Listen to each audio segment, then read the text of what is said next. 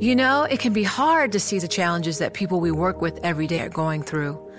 Invisible struggles like stress and burnout, caregiving for a loved one, or being misunderstood. But insight, awareness, and empathy will help us better see the issues they're dealing with. And that can make us and our companies healthier too.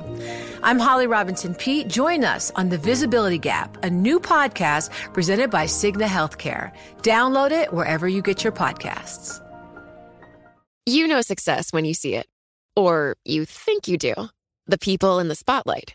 But what about those small business masterminds who succeed at making their money work harder? They do that by having a business bank account with QuickBooks Money, which now earns 5% annual percentage yield. Making your money work as hard as you do? That's how you business differently. Learn more about QuickBooks Money at quickbooks.com/5APY. Banking services provided by Green Dot Bank. Member FDIC. Only funds and envelopes earn APY. APY can change at any time. From Silicon Valley to Wall Street, the promise and perils of artificial intelligence are playing out on the world stage. But what will the next phase of AI adoption look like? Which companies from big tech to startups will dominate? And where do the risks and unintended consequences lie? I'm Emily Chang. Join me at Bloomberg Tech in San Francisco, May 9th, to answer many of the industry's burning questions, alongside Snap's Evan Spiegel, Xbox President Sarah Bond, OpenAI's Brad Lightcap, top researcher Dr. Fei-Fei Li of Stanford, and many more. More details and just a few tickets left at Bloomberg.com/TechSF.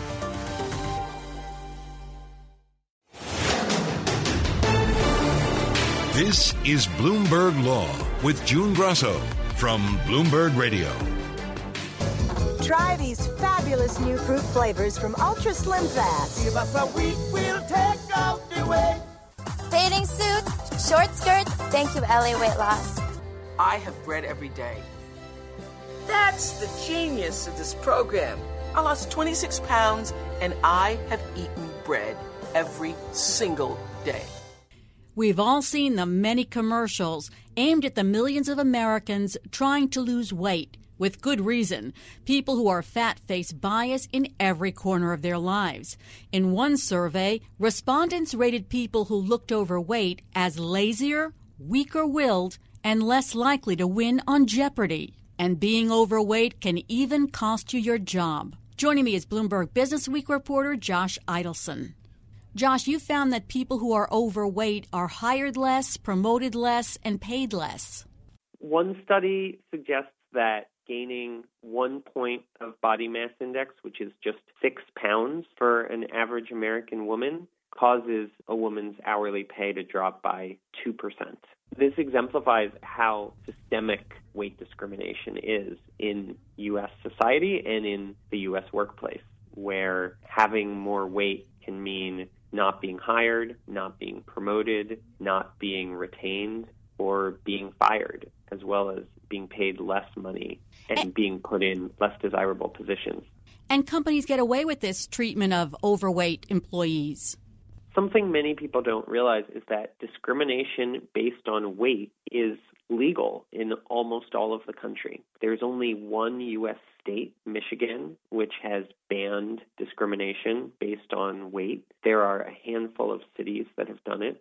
Federal law covers categories like religion and race and veteran status, but not explicitly your weight. There are cases where people with obesity have challenged alleged discrimination based on their weight under the Americans with Disabilities Act. The ADA prohibits discrimination based on physical impairments that interfere with major life activities. But courts in general have been pretty hesitant about finding weight to be something that is covered as a disability under the ADA, even in cases where we're talking about more serious obesity. Federal judges have written that considering obesity to be a disability could create a slippery slope that would even include protecting grossly short people. That's one of several cases in which federal judges have balked at the idea that someone's obesity inherently is a protected disability. And so judges have asked questions about whether there's a physiological cause to the person's obesity or not. As one law professor put it to me, these cases can seem pretty judgy on the judge's part. And one of the authors of the Americans with Disabilities Act argued to me that these distinctions are not really in the text of the law, that the law itself does not ask what's the origin of someone's disability. Is it in their genes or is it in a choice that they made? But there has been a sense in many of the cases from the judges that it just can't be that obesity itself automatically is legally protected. Some judges have been concerned with this concept called immutability. That is, whether the trait that's subject to discrimination is one a person can't change. This is a tricky issue, in part because a lot of Americans think of weight as not out of someone's control, as something that is a consequence of people's choices, a consequence of their willpower. But the mutability of weight really is overstated if you look at the science on this. And in fact, the weight of immutability is overstated too. Many of the categories that are protected under discrimination law are, in a sense, not fully immutable. Your religion, for example, is something that you can choose to change, but most Americans don't think it's something you should have to change in order to get a job or in order to keep a job. Some of the conclusions the judges reach in these cases seem unusual to me, to put it mildly. Tell us about the New Jersey casino. There was a case brought by the cocktail waitresses at a casino in New Jersey who the casino deemed Borgata babes. They argued that the company was illegally regulating their weight, restricting the number of pounds they were allowed to gain. And the judge ruled that, in fact, the company legally was entitled to regulate its employees' weight. He wrote that if you are gaining a lot of pounds, your body is telling you something. And he also wrote that the plaintiffs can't shed the label of babe because it was something that they embraced by going to work for the Borgata in the first place. This judge, by the way, is also the author of the book Boardwalk Empire. How is the U.S. catching up with science as far as weight is concerned? You know, there are a lot of websites and a lot of women talking about how weight shouldn't be a consideration. But how is the U.S. catching up with the science?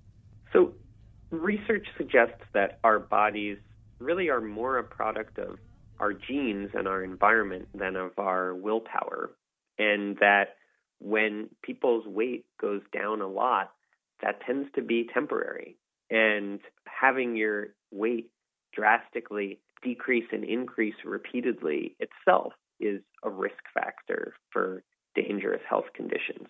Over time, in recent years, we've seen the growth of a health at every size movement, promoting nutrition and exercise that's been gaining ground among nutritionists and doctors and patients.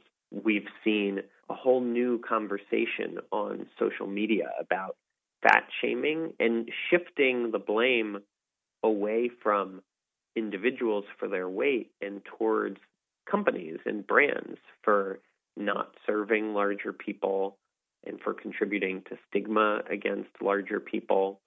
We've seen media outlets pivot, in the case of Vogue magazine, for example, from promoting diets from a cottage cheese diet to a Chinese diet to now profiling intuitive eating what you're actually hungry for when you're actually hungry for it. And we've seen legislative efforts to change the law to write protections for overweight or obese people into the law. Yeah, I have to say that I have been on some of those crazy diets. So let's talk about the laws. As you point out, more than half of the states have laws protecting people who smoke cigarettes on their own time, yet only one has a law banning discrimination based on weight, and a few cities. How do those laws make a difference in the state or the city, and as far as lawsuits that are brought there?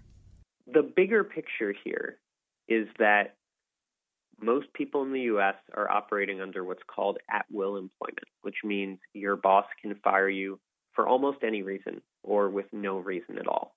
There are specific exceptions to that fiat that managers have in the U.S., like the protections in civil rights laws or in labor law, letting people organize collectively with, at least in theory, some protection against getting fired.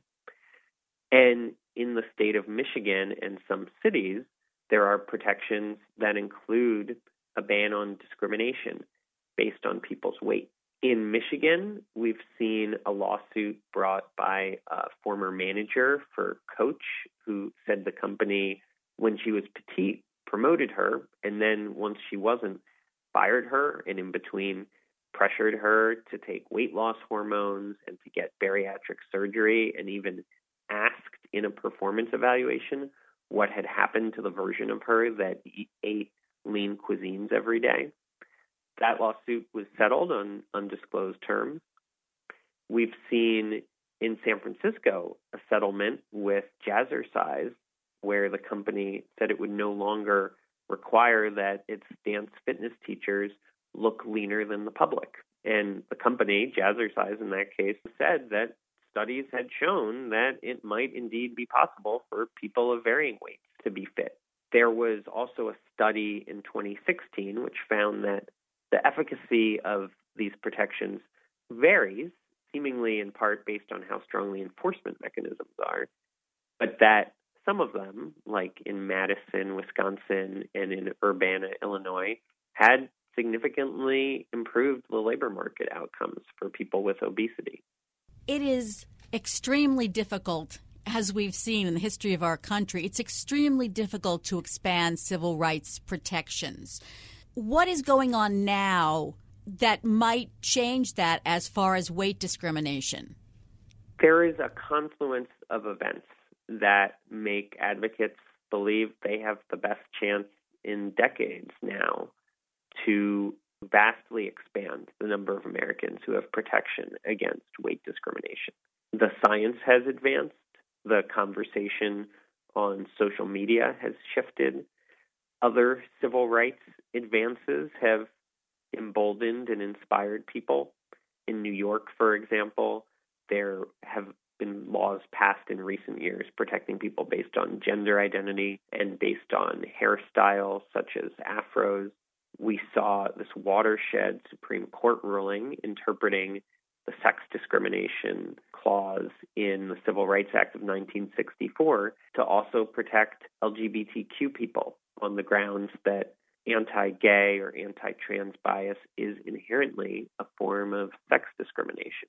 The confluence of those events has given new life to efforts at the state level to add weight as well as height to existing discrimination laws.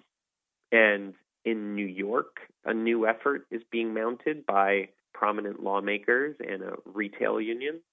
In Massachusetts, a bill that has been introduced in different versions for a couple decades now has passed the Judiciary Committee, and the effort to prohibit weight discrimination has now been endorsed by the state's Attorney General, who's the likely next governor of Massachusetts. I didn't realize this. In Massachusetts, it's been a decades-long push to try to ban weight bias?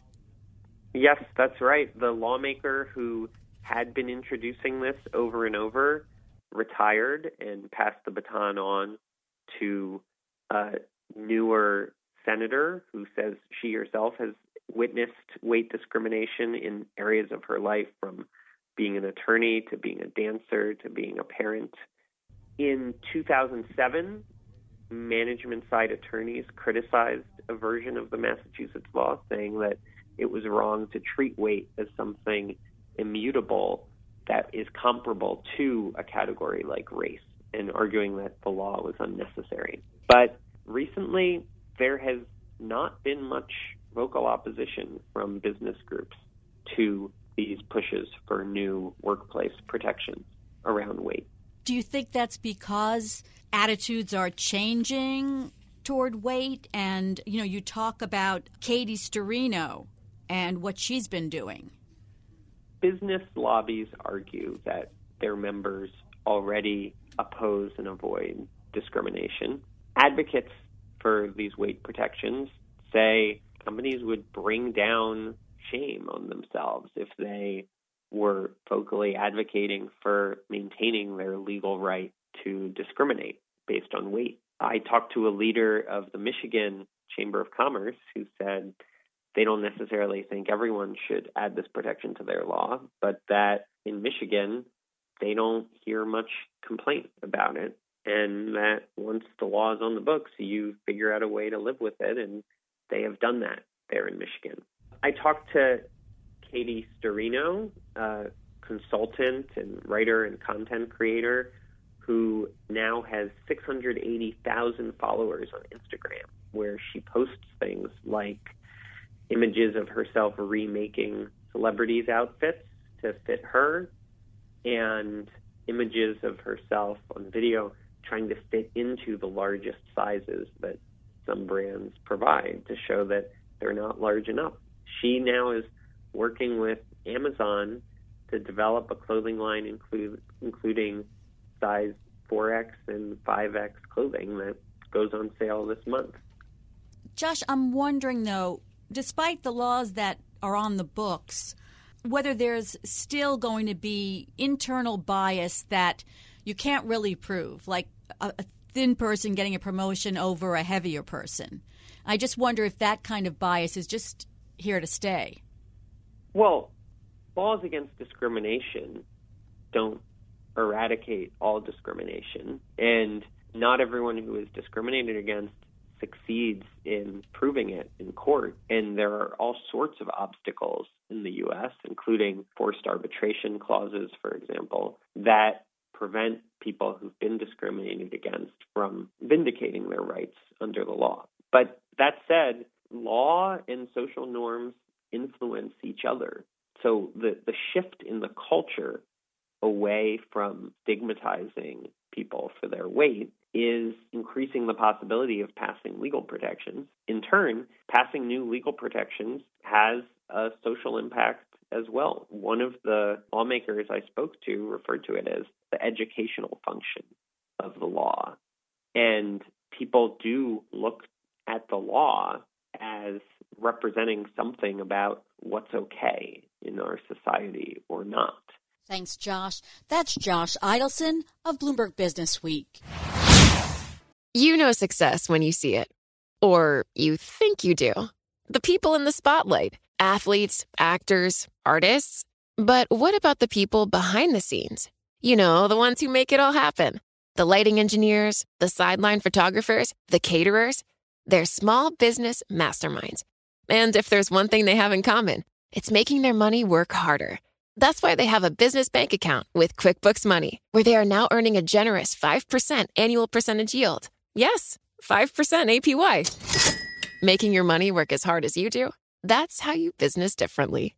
Learn more about QuickBooks Money at quickbooks.com/5APY. Banking services provided by Green Dot Bank, member FDIC. Only funds and envelopes earn APY. APY can change at any time. It can be hard to see the challenges that people we work with every day are going through. I'm Holly Robinson Peete. Join us on The Visibility Gap, a new podcast presented by Cigna Healthcare. Download it wherever you get your podcasts.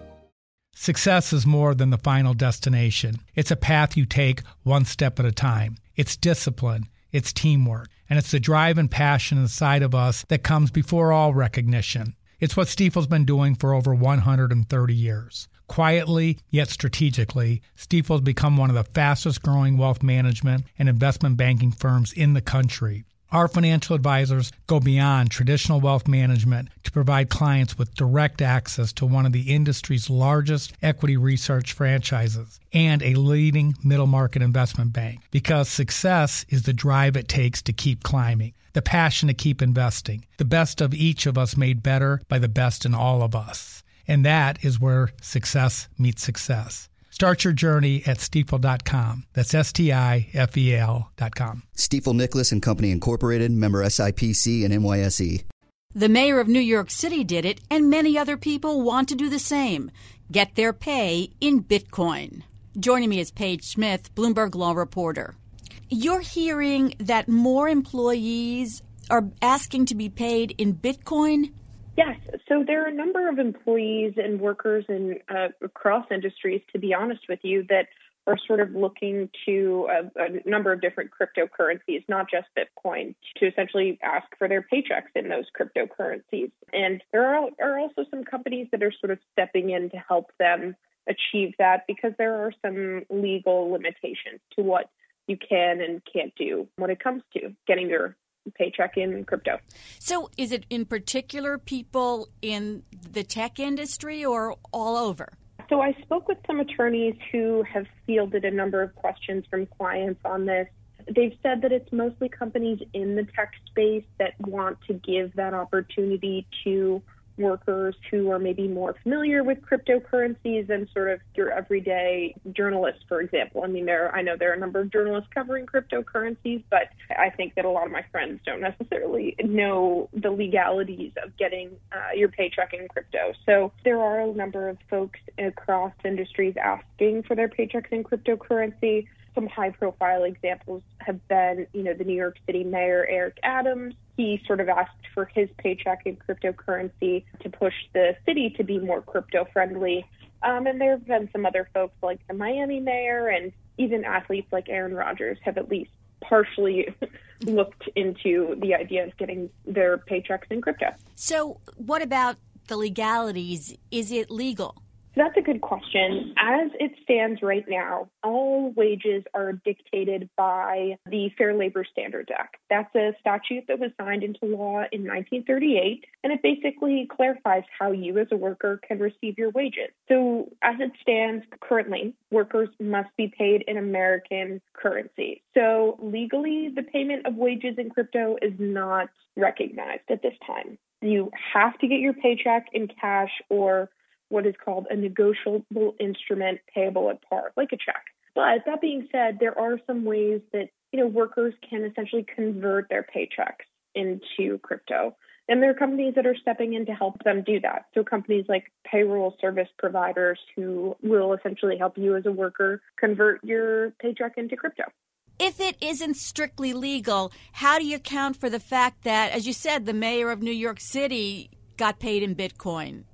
So it doesn't prevent you as a worker from, converting your wages into whatever you would like to convert them into. So, for example, you can still convert your wages into cryptocurrencies after the fact. But I spoke with the CEO of a payroll service provider that essentially explained this to me, that, you're still basically being paid in your local currency, but it's just you're then converting the net amount you're entitled to in crypto. So it's sort of a two-step process, if you will. So you could just as easily buy crypto with the salary you make. That's essentially the process. So tell us about this company that will transfer your wages to crypto.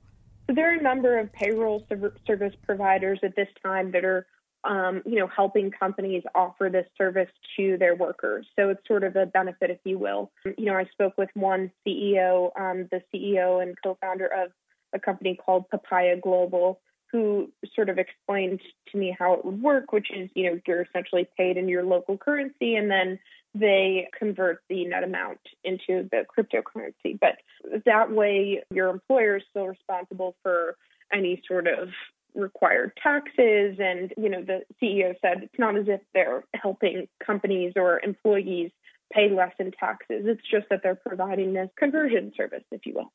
So the company pays the employee regularly and stays out of this secondary transaction.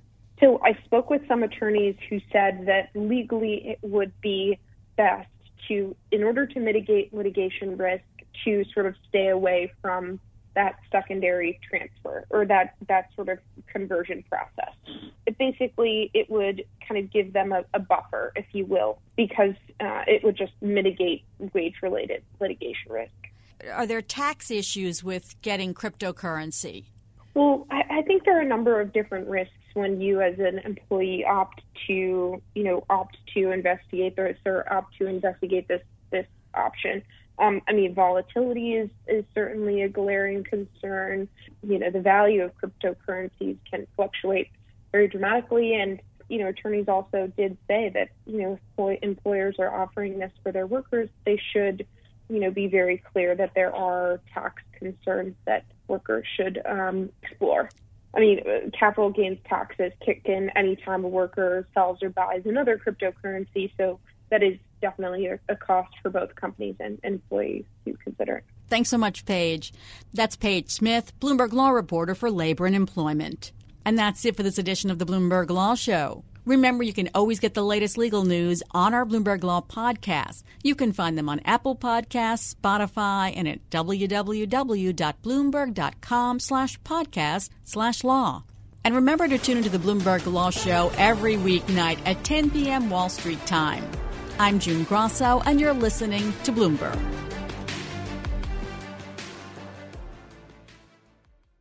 Join Bloomberg in San Francisco or virtually on May 7th for The Future Investor, Data-Powered Transformations. This 2024 event series will examine how data is not only playing a pivotal role in investment decisions, but serves as a driving force behind the construction of innovative, investable enterprises. This series is proudly sponsored by Invesco QQQ. Register at BloombergLive.com/futureinvestor/radio.